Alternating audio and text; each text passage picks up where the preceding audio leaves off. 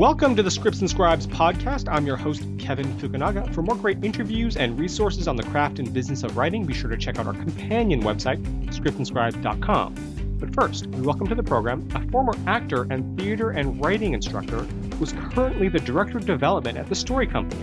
The production shingle of director Tim Story, whose credits include The Fantastic Four, Barbershop, Think Like a Man, and Ride Along. And he's a hugger for sure. We welcome Mr. Doug Griffin. Thanks for coming on the show, Doug. Hi, thank you so much. So first off, let's talk about you, Doug. How did you get started in the business? How did you get involved? Again, I know you were an actor, and then you were a theater and writing teacher. So how did you get started in the business, period, as an actor? And then how did you make that transition into development?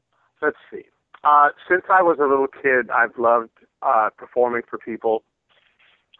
So I remember being 9 or 10 years old, and my older brothers and sisters were involved in theater.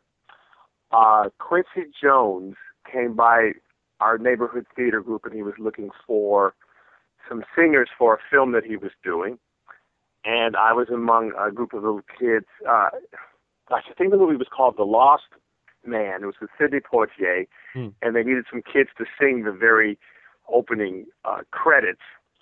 And I auditioned and got the part, and so you can hear me if you can somehow go to some old rare album store. You can hear me on the soundtrack for The Lost Man. And then I got the theater, but oh, this is exciting. So I started to get little tiny bit parts here and there. I was just cute and rambunctious, and just did a lot of child actor things. Then I joined out of high school. I joined a theater group called the Improvisational Theater Project. It was called ITP, and it was out of the Mark Taper Forum here in Los Angeles. And we were an improvisational theater group that would travel to various theaters across the country and put on improv shows. I had an agent from there who saw me and wanted to put me in various things. But I liked education. For some reason, I actually, more than the acting bug, I liked teaching. And so, for some reason, not wanting a career on stage, I preferred to being behind the scenes. And I got my degree in theater from UCLA.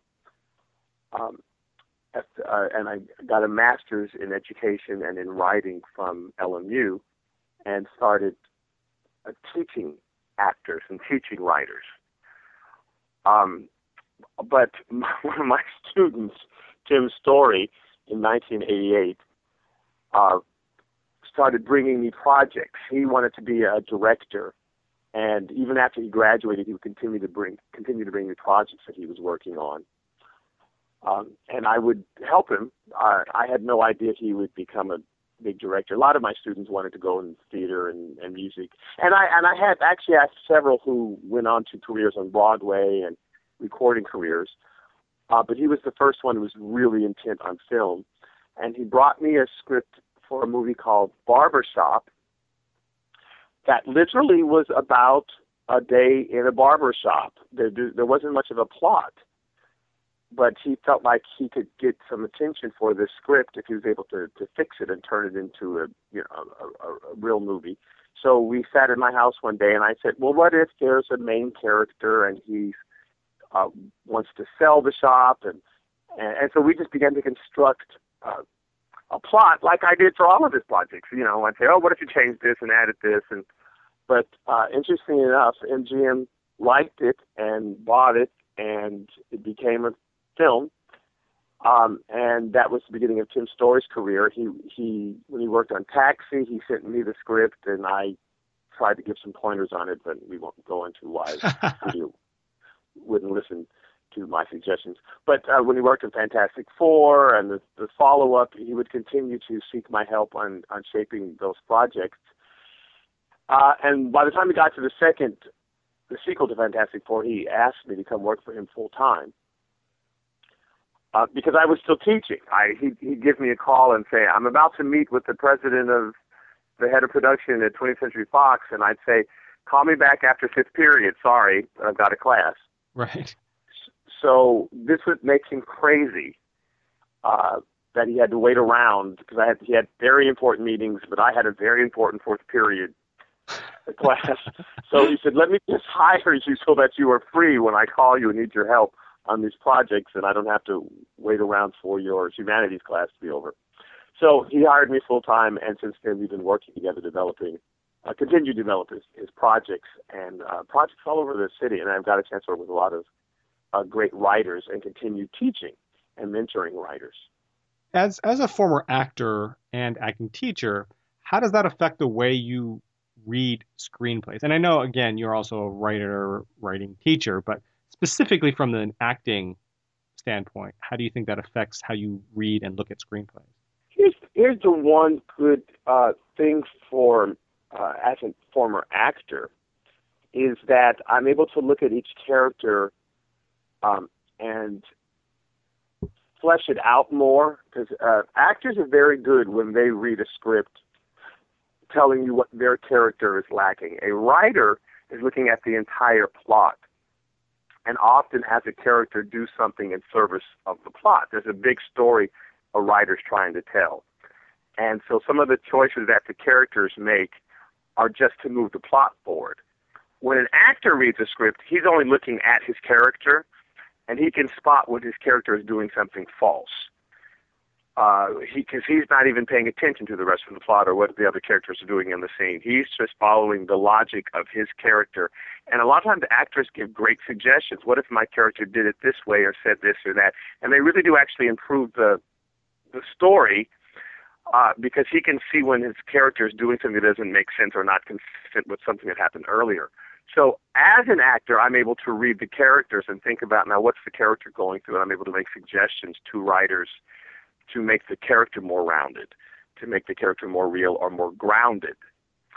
I will tell you the problem with actors when they read a script is they're only looking at their character. Mm-hmm. So some of their suggestions do not service the overall story. They actually say, oh, what if my character stood on the roof and blew this up, and they take the plot in a direction it doesn't need to go. So I found a good and bad from listening to actors give suggestions. They sometimes they'll spot inconsistencies, but sometimes they'll take the character in the wrong direction. What I did, I was a former actor, and that does help me look at the role in that way. But I spent the past 20 or 30 years teaching writing. Mm-hmm. So I work with writers and help them have their stories make sense. So my most important contribution is as a writing teacher. Yes, I can spot when a character becomes inconsistent, but the more important than the character being inconsistent is the story being consistent, and so that's a bigger contribution. And that I probably stepped on a question that you're going to ask. Well, we'll segue. So speaking of being a writing instructor as well as working in development, I'm sure you've read thousands and thousands of scripts. What are some of the most common mistakes you see screenwriters make, newer screenwriters make especially? Wow. Okay. So the most common mistake is having a great premise and not knowing what to do with it. Most writers have a great situation that they can come up with. Ooh, what if you're at the Super Bowl and an alien ship landed? Mm-hmm. So they've got this great idea, but they don't then know what to do. They then come up with a series of events, but they don't tell me a story about it. They don't pick a particular point of view. And here's what it is. Every story kind of begins, once upon a time there was a family on their way. I'm making this up totally off my head. There's a family on their way to the Super Bowl. They haven't seen each other in a long time. It's finally dad and son's chance to get together and spend some time together. And then this alien ship lands. and now dad and son are separated because they're fighting off the aliens or whatever. And it's really a story. That would be a story about reuniting father and son, because that's what we started off with. And the aliens are actually in the way of that. They're the obstacle to be overcome so father and son can get back together. What a lot of writers miss is that opening. They don't establish a very good world that has been disrupted that we want to get back together. Because every story doesn't begin until you have established a world. Then something happens to disrupt that world, to throw that off its axis, to throw it out of balance. And the character spends the rest of the movie trying to put his world back together. Most writers don't establish an interesting enough world that they want to get back together. All they think of, what if an alien ship landed, and I don't need to just, but I said it, so I'm going to stick with it. What if an alien ship landed at the Super Bowl? And so they just have a series of things happen. Okay, an alien ship lands, and then this lady gets killed, and then that usher runs for help, and then the football player is abducted. And they just have a series of things that then happen, but none of them are related. None of them really tell a story. They're just a series of events. And at the end, I don't know what story you were telling me. I don't feel a connection because you didn't really have a story you were telling me. You simply have thought of an interesting what-if situation. Mm-hmm. And most writers don't know how to carry those out and make them an audience connects to it. I mean, I don't mean most writers don't know how to do that. When I've seen mistakes, so there's a lot of marvelous writers. I'm not saying that, but when I've seen mistakes in a script, it's because someone's introduced the premise, and then it's not going anywhere specific. It just goes everywhere. Mm-hmm. Now, on the podcast, we have some seasoned writers, writers who are on the blacklist, writers who have strong representation, and then we've also got the newer writer who's just downloaded their screenwriting program and started it up for the first time. So I just wanted to talk to you a little bit about pitch meetings especially for newer screenwriters. Can you maybe talk a little bit about, as an exec, what your expectations are from writers in pitch meetings? There's a difference in pitching a production company, an idea, mm-hmm. and in pitching a studio, a fully developed idea. Mm-hmm. So if you're going to a production company, which we are, mm-hmm. or a director, and I guess this would be true of any actor. Like if you as a writer were thinking, I want to pitch this actor on my idea, because if I can get this actor attached, then I can go to a studio and pitch them the fully developed idea. Or you want to pitch a production company. If I can get this production company excited about my idea, then we'll take it to a studio and get it funded. Or I can pitch this director my idea. Then we'll take it to a studio. So if you're talking about one of the first steps that writers sometimes go through in trying to get an important party interested in their idea, the important thing in that initial pitch meeting is to have a clear idea that the person can visualize, the person that you're pitching can visualize immediately. A lot of times our ideas are too complicated. They're too complex when we come into the room to pitch. You need to be able to give someone in paragraph version, here's what it would be. Here is the concept. And you do need to be able to say a father and son are on their way to the Super Bowl, right. And then this is the thing that happens that suddenly throws the world out of balance. Here's the thing. So you want to give me a character that I like. And here's, I got to tell you, Kevin, and something that you sent me the other day, someone pitched, well, maybe I shouldn't tell you what they did, but someone introduced a character like a suburban dad or a suburban mom, and I was able to recognize, mm-hmm. Okay, I know that person. They said, and then this is what happens. Here's the crazy thing that happens while they go camping. And so you want to be able to give me characters I can identify with. and I don't have to be like that character, but I just need to be able to recognize them. And then tell me, what is the wild thing that happens that topples the world, so I know what the adventure is that I'll be following. So in a pitch meeting, just at a production company with an actor, you don't have a lot of time. They hear thousands of pitches, and you want to be able to grab their attention so that they want to then say, oh, what happens next, what happens next? And you want to have a handful of those answers. Now, if you are going into a studio, they will give you 20, 30 minutes to pitch, here's the movie. Mm-hmm. And so that's more than just a 2-minute, I've got your attention in an elevator, I've got your, and every writer should kind of have that 2-minute version, that 1-minute version, that just in case you happen to run into somebody and say, oh, I've got this great idea.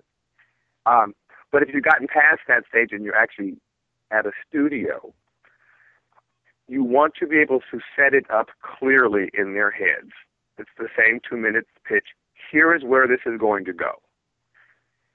So they can envision it, and then you have it set out with your set pieces. What are the? Unfortunately, movie studios think in trailer moments. Right. What are the exciting 4 events that I can show clips of to an audience? Well, they want to know: are you going to be able to satisfy this premise? You come up with this great premise. What are the 4 or 5 main things that are going to happen, the events in this character's life while they're trying to put their road back in order?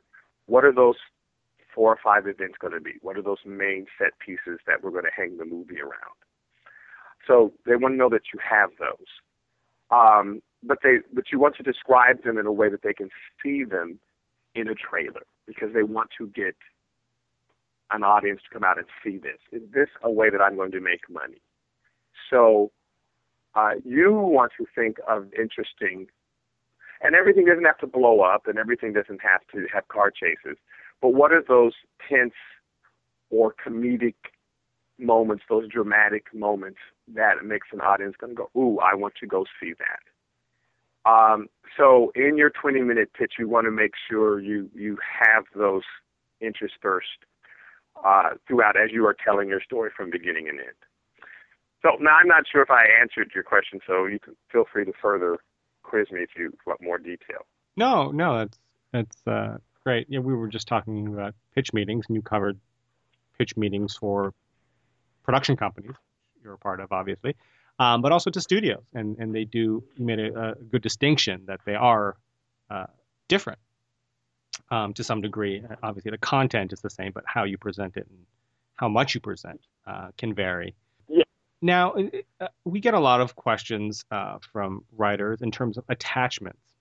Does that affect, again, assuming you take a look at scripts, and I know without representation, because a lot of writers that email us don't have representation, and yet they're interested in getting an attachment of some kind, an actor. For example, I don't know if you accept unsolicited material. I'm assuming you don't, as most production companies tend to not. Right. But, for example, if somebody had come to you and they were able somehow to get an actor attached, we're not talking, obviously, Tom Cruise, because that's an A-lister, Brad Pitt or whoever, someone who has a production deal, nothing like that. But, a recognizable actor, and bring that project to you, I'm assuming that they may be able to leverage that into some sort of manager taking the project on, if not them as clients. But just for argument's sake, for a writer or who was able to get an actor to say, okay, I'm interested, if that script came to you, is that something you would take a look at, or you'd still say, for legal reasons, it has to come through a manager and agent? Attachments, that's kind of a complicated. There's a dichotomy there. Mm-hmm. Attachments can help you or hurt you. Sure. And I guess you can say that with anything. Hamburgers can help you or hurt you. But attachments get people's attention. Oh, I've got this director attached. I've got this actor attached, or this producer. That really does get people's attention. That's the purpose. because a lot of people in Hollywood who are in positions to say yes don't trust their judgment. Mm-hmm.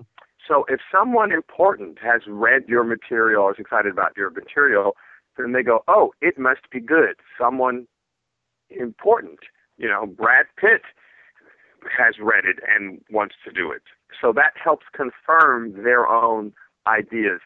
There are so many movies that come out a year or just in a week. 10, 15 movies may come out. You only really hear about 5 of them. And one of them is number one. And then there are 10 or 12 movies that didn't do well at all, that everyone was behind, everyone was excited about, and they just didn't perform up to expectations. And studios have so many of those where they think this is going to be good, and it turns out to not work out, that they become wary of scripts. Like, what's going to be the thing that I can go to my investors and say, yes, please give me $30 million for this, or $50 million for this, or $75 million for this. What's the thing that's going to assure me of an audience? Because you don't want to lose your investors' money. So if you can say, oh, I've got this person or that person attached, then that's going to get their attention. The downside of that, though, often is you're attaching someone, without realizing it, you may be attaching someone that studio does not like. Mm. And now you kind of doomed your project, because it's hard to disattach someone once you've got them interested in it. You can't call them, oh, never mind, you're not any good, you're poison, so I'm sorry I attached you. So it's a precarious thing that you have to be careful about. If you happen to know one particular studio is very excited about a particular actor that they've been going after, then sure, if you have some inroads to that actor, or if you have an agent that wants to send that actor that script, if you think you can get them excited about your project, then yeah, you want to walk in with that script and that actor, because it gets your script attention, and they'll pay, they'll really read it because they know someone very important is excited about it. But if you don't know for sure that this is an actor or a director that studio is interested in, it's sometimes dangerous to attach that person to your project. It could doom it before you get going. And a lot of people don't realize that, that you sometimes haven't done yourself a favor. Now, production companies, it's still not hard for a studio. It's still not hard for you to go through the route of going through an agency. So if you want to attach someone like a director or an actor, you go through their agent and submit the script. And they really do read them. That's what they're paid to do. So they will read it, and if they like it, they will pass it on to that actor or director. And if that actor or director gets excited about it, they may go ahead and attach themselves to that project, and you can take it into a studio in that way. Going directly to the director or to the production company often doesn't work. They're kind of scared of reading scripts because they may have a similar project that they're working on with some similar theme, some similar element. And if they read your script unsolicited and then come out with their own movie later, they are open to be sued. Well, you stole that idea from me. And, it's hard to prove that you were already working on something else. So they don't like to read a script unless it's gone through their agency and you've signed over all the waivers and done that, that whole process. But let's say that you have gone through that process and gone through a director or a actor's agent. Now, actors are easier. Actors usually don't have a bunch of scripts that they're sitting around about to produce. So you really can run into an actor in an elevator or at a restaurant and have your 1-minute pitch ready, and possibly they'll be interested and say, oh yeah, that sounds good. Send it to my agent. So that could possibly work. But I can understand a writer wanting to attach someone to a story, but the real deal is just to write a great script. You don't have to have an attachment if you have an exciting concept that's a good story and also has that hook that studios thinks will get audiences into the seats. Mm-hmm. Now, I mean, so how do you? I'm about to conduct the interview for you, but I mean, so what constitutes a great script and et cetera? That's a whole other issue. But well, since you asked yourself, what constitutes? Okay, a high concept, and I know you've discussed this with so many other writers and people on your show.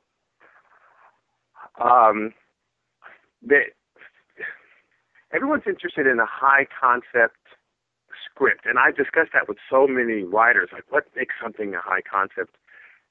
It has to be a situation that we recognize, but there's some unusual twist that really makes you go, "Oh my goodness, what's going to happen next?" You've introduced.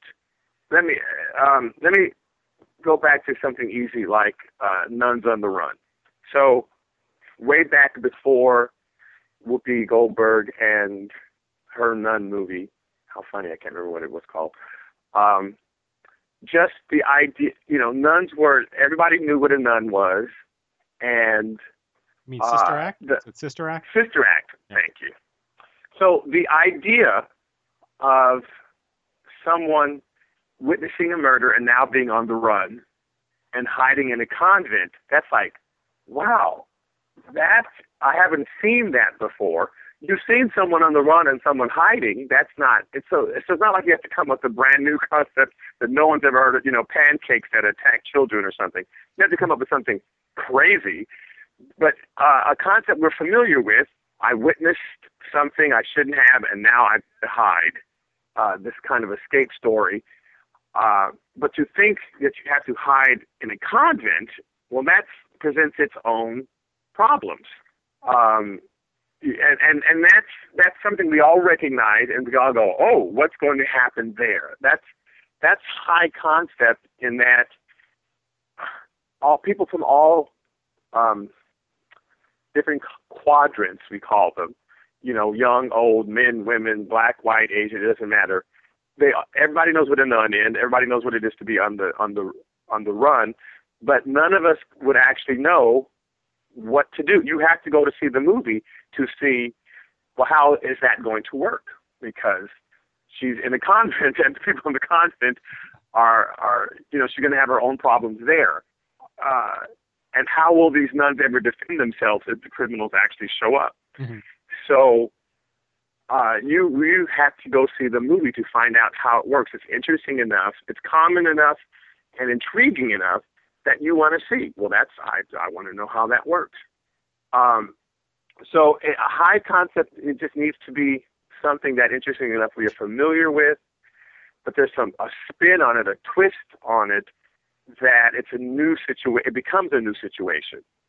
A high school teacher in Breaking Bad, somebody trying to raise money for their family is not new, but a high school teacher who decides to sell crack in order to raise money for his family and then gets in over his head, we're like, oh my God, how's he going to get out of the situation? Because he's just some high school teacher. Ordinary people put in extraordinary circumstances is always interesting. That doesn't have to be it. It could be an extraordinary person who's suddenly forced into ordinary circumstances. Mm-hmm. But we just have to recognize it has to be familiar enough, and then you put a spin on it. And I can't answer the question. I've got to go see the movie, or I've got to watch the series in order to see how that works out. A lot of problems come up when we bring something that's too familiar. You already know what's going to happen. Mm-hmm. Or at least we think we do. We hear the concept, and we can write the rest of it. We already know. So I don't have to go see the movie because you haven't put them into a unique enough situation so that I need to go and see, well, what did they come up with? Mm-hmm. There's a series, Orange is the new Orphan Black? Orange, Orphan Black. Orange is the New Black on Netflix? No, not Orange is the New Black. Okay. Orphan Black or Orphan Orange. On the BBC. Yes. Yes. that funny? I'm sorry, I can't remember the title of it, but it's fantastic concept of someone who is on the run and puts herself in someone else's life. She thinks, oh, this is the perfect place for me to hide. This girl and I happen to look alike, and I can be her for a few days while I'm on the run. She's dead. No one knows she's dead. I'll make everybody believe that I'm the one that died. I'll take over her life, and now I'm safe.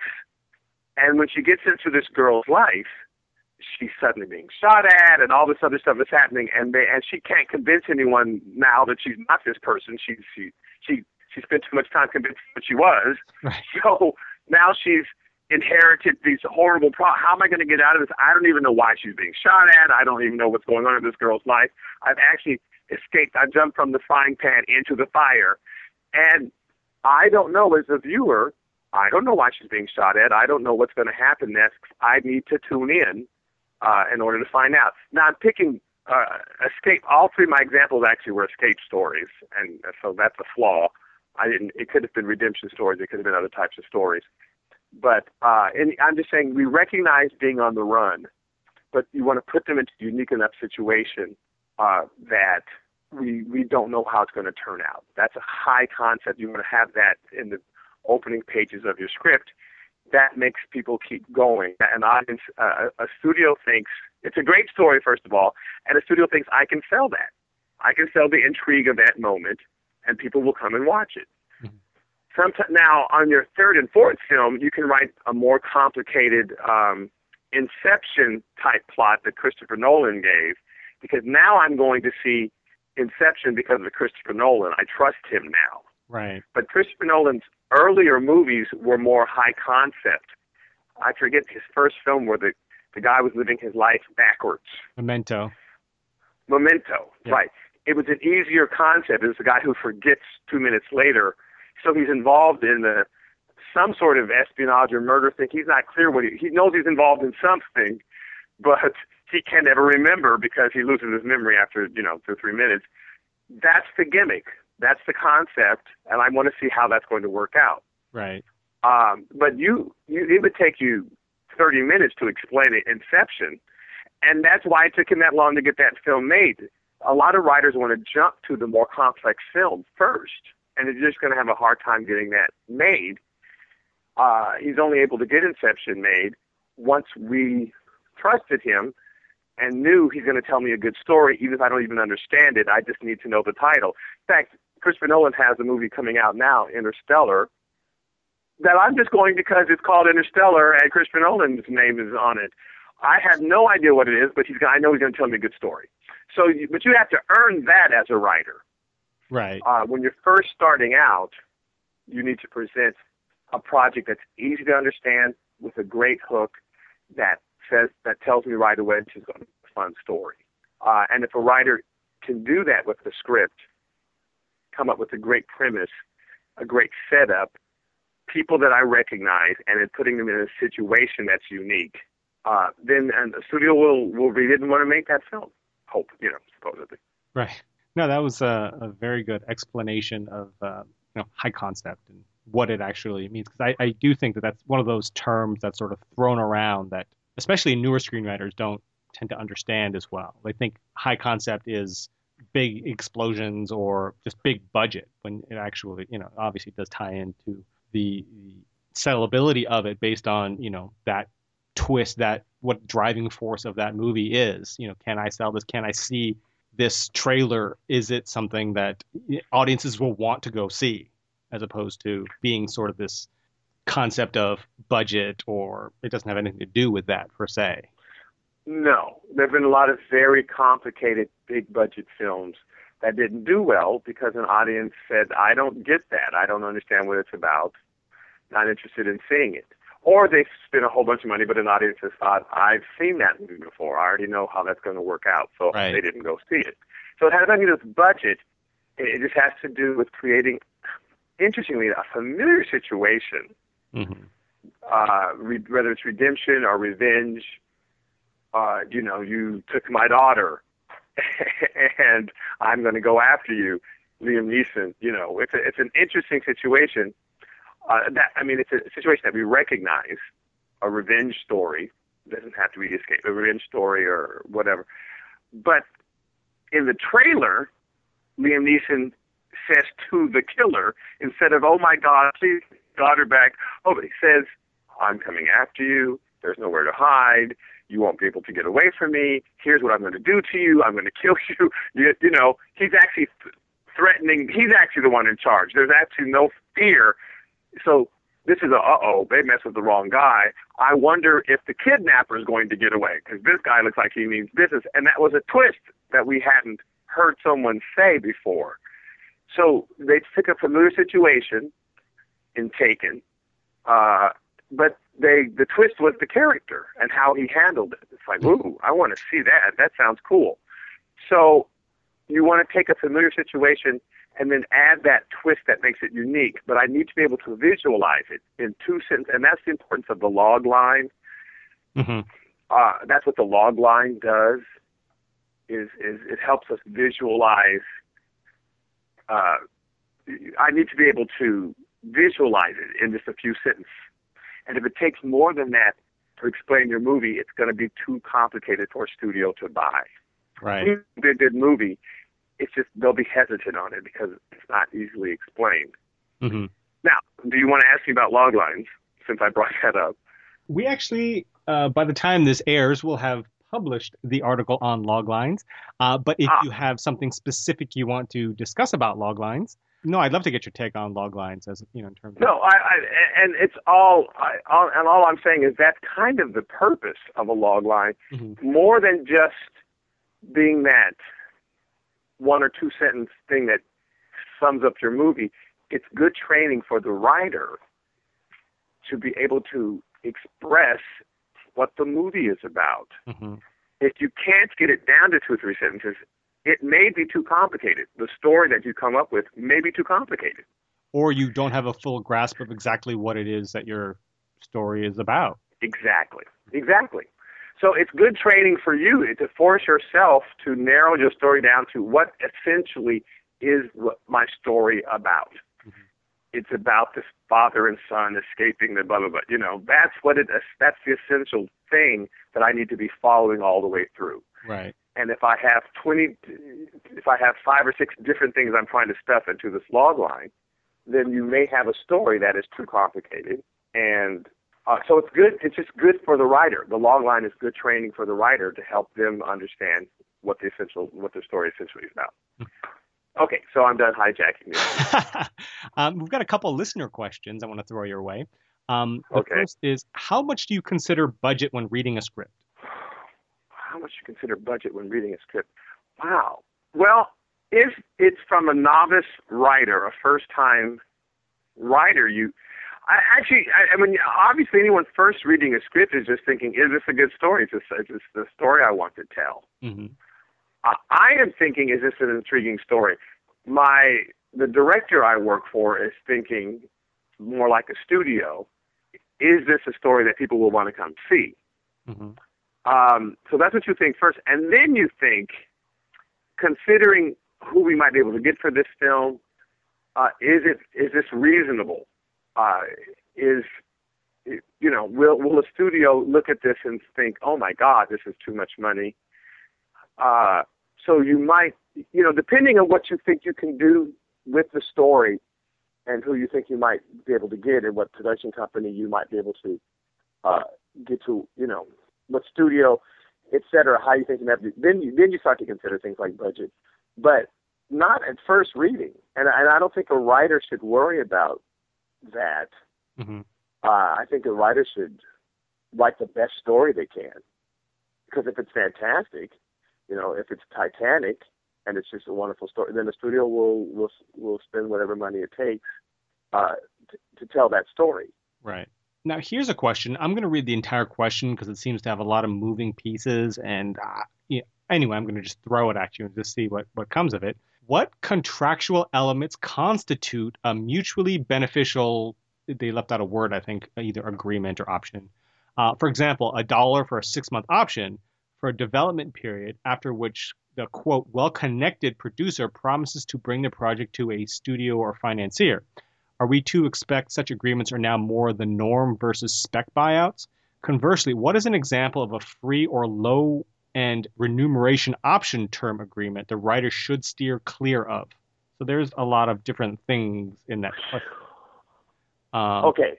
If you say that one more time, I think I got it. But I don't want to miss Right. What contractual elements constitute a mutually beneficial agreement? For example, $1 for a 6-month option for a development period, after which a well-connected producer promises to bring the project to a studio or financier. Okay. Should we start on that first part? Yeah, sure. Do you want to answer that first, and then I can jump? Yeah, sure. That's up to the individual person and producer. I have friends who are producers that I was excited enough that they were shopping around my work or a friend's work, that sure, you've got connections and you want to go out there and shop this around for the next 6 months, then here's $1, I'll option it to you for $1 or for $10 or whatever. Because you have someone who's trying to get your work shown. Obviously, if they're able to sell that, then a studio will give you all the money that, you deserve. So sometimes you don't want to be a hindrance to your script being shopped around by demanding a certain amount of money. Now, and that's just your personal taste, you might give them a 3-month or 6-month option and say, yeah, for, $100 or $1, please feel free to, if you like this script, shop it around. If that continues and you feel like you're being exploited, they ask for another 6 months, another 6 months, then I could understand where you personally may feel uncomfortable. But so that's kind of up to your own personal instinct. That's why God gives everybody instinct. So if you feel this is not right, then, I gave you your 6 months and I'm going to go to somebody else, then that's perfectly reasonable. So ending with the 6, let's go to the next part of the question and see if I was at all in the ballpark for what they were answering. The next part of the question is, are we to expect such agreements are now more so the norm versus spec buyouts? Well, I would say so. If someone is really confident about your script, they may want it, and if it's a big company, they may want to just buy it from you. Okay, now I own it. So thank you very much, and I'll do whatever I want with it. Because once they buy your script, they own your script, and I'm going to bring in this writer to fix it, and I'm going to change this element and that element because you've sold your script away. So that's fine if that's what you feel more, comfortable with. But I think, the $1 option for people who are, a studio is not going to do a $1 option. They've got the money. If they like a script, they're going to buy it. But if you're talking about a production company or producer, I think that is more the norm, that they simply option and see what they can do with it than buying your script and sitting on it. Option sometimes works more in the writer's favor because you're giving them a time limit. Once they've bought your script, yes, you've made your money, but they might sit on it, and give up on it, but they own it. Mm-hmm. And you might rather have option it out so that after 6 months you get it back and you can give it to somebody else that you feel stronger about. Because during that 6-month period, you may have run into a writer or a director or a different producer who you feel more confident in. But once you've sold your script, yes, you've made your money, but if they can't do anything with it, it's theirs. So I guess, again, that just fills on your personal instinct in the situation. Mm-hmm. And the next part of the question is? And the final part of the question is, conversely, what is an example of a free or low remuneration option term agreement that the writer should steer clear of? Free or low, what kind of agreement? Remuneration, which I'm assuming this means, low compensation. Well, I guess a long-term one, right? $1 for 3 years? I don't know. Right. Yeah. You don't want to give away your script option for too long. Right. And again, you can give it to the same person over and over, but they can report back to you and say, here's what I tried to do, and here's what I'm going to try to do next. Can I have it for another 6 months? So you don't want to be in these long-term agreements because you're just, but again, you don't want to demand some price for your script that then makes people hesitant to shop it around. Mm-hmm. Because you're your whole goal is to get your script read. So a producer shopping your script around is as good as an agent shopping your script around, possibly even better. So you don't want to give a long-term agreement, but the whole point is to be read. And then once it just takes selling one thing, and then suddenly everybody thinks you're so legitimate, and you're just as talented as you were the day before you sold it. Mm-hmm. But suddenly, when you sell things, your phone starts ringing, and so it kind of it's a situation of like an actor. You just do whatever you can to get the part. Well, not right. Within reason, but you want to get that first part or get that first sell. And then after that, people are very impressed with people who've sold something. That's very true. And they're even more. Yeah, go on. No, I was just going to say it's very true. It's like nobody wants to be the first one in the pool, but as far as an agent or manager, they can say, "Oh, he sold blah blah blah to Valhalla, or he sold this to Fox." And all of a sudden, you're looked at it in a different light. If you sold something, you're a sold writer as opposed to just a writer. Yeah.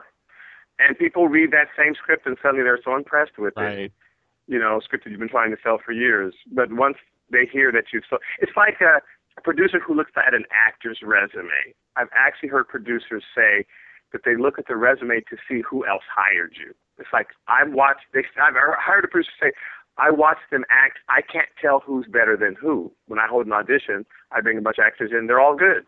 So I look at their resume. Mm-hmm. And see who else hired them, and then I go by that. So they're, so-and-so hired you for something, okay, then you must be good. And it's the same thing, you sold a script to this person? All right, so now you're legitimate. Right. So your script that I didn't like yesterday, I suddenly like today. Yeah. So it just, so that's why you want to go ahead and give people the freedom, as much rope as they need to sell your project and shop it around. If you're able to get a producer interested in it, you shouldn't get hung up, if you can help it, on all the financial dealings and whether or not this is a good deal or am I being taken. There's a point where you kind of have to be just grateful that someone's taken the time to shop your thing around, because it just takes one sale and your life changes. Yeah, I think they may have been also implying there are some shady producers, semi-pseudo managers out there who try to get long-term options for little money or try to get rights to things for little money just, by fleecing young writers, inexperienced writers who don't know. So he may have been touching base on a little of that. But again, legit producers, legit executives, managers and agents, they don't necessarily know. They wouldn't do that, most of them. And I don't think that you're really familiar with those types of shady agreements even. So to be actually, unfortunately, I've been sheltered from that part of it, because we were lucky early in our career, so we kind of skipped that phase. Now we've got rapid fire. We're headed towards the home stretch here. Okay. Some quick fun questions. Which of these storytellers, you like that, do you enjoy reading the most? Charles Dickens, William Shakespeare, or Seth MacFarlane? Oh, that's okay. Charles Dickens. Okay. Who would be more interesting to meet at a party, assuming they were still alive? Hitchhiker's Guide to the Galaxy author Douglas Adams, famed actor Douglas Fairbanks, or legendary General Douglas MacArthur? The guy who wrote Hitchhiker's Guide to the Galaxy. Douglas Adams. I got it. Yeah. And your favorite mythological beast, a dragon, unicorn, or a griffin? Wow. That's a great question. A dragon is so awesome. They're just awesome. They fly and breathe fire, so they're awesome. So I'd have to say a dragon, and not a griffin, even though I'm a griffin. Nice. I never understood what a griffin was. Do you have any last thoughts or advice for screenwriters out there? Don't give up. Keep writing. A friend of mine wrote every day. He just get up and just keep writing. No one was reading his stuff, but he got better and better. He just would get up every morning, give himself a schedule, and never stopped rewriting and writing and trying new deals, and ended up working on The X-Files as one of their executive producers.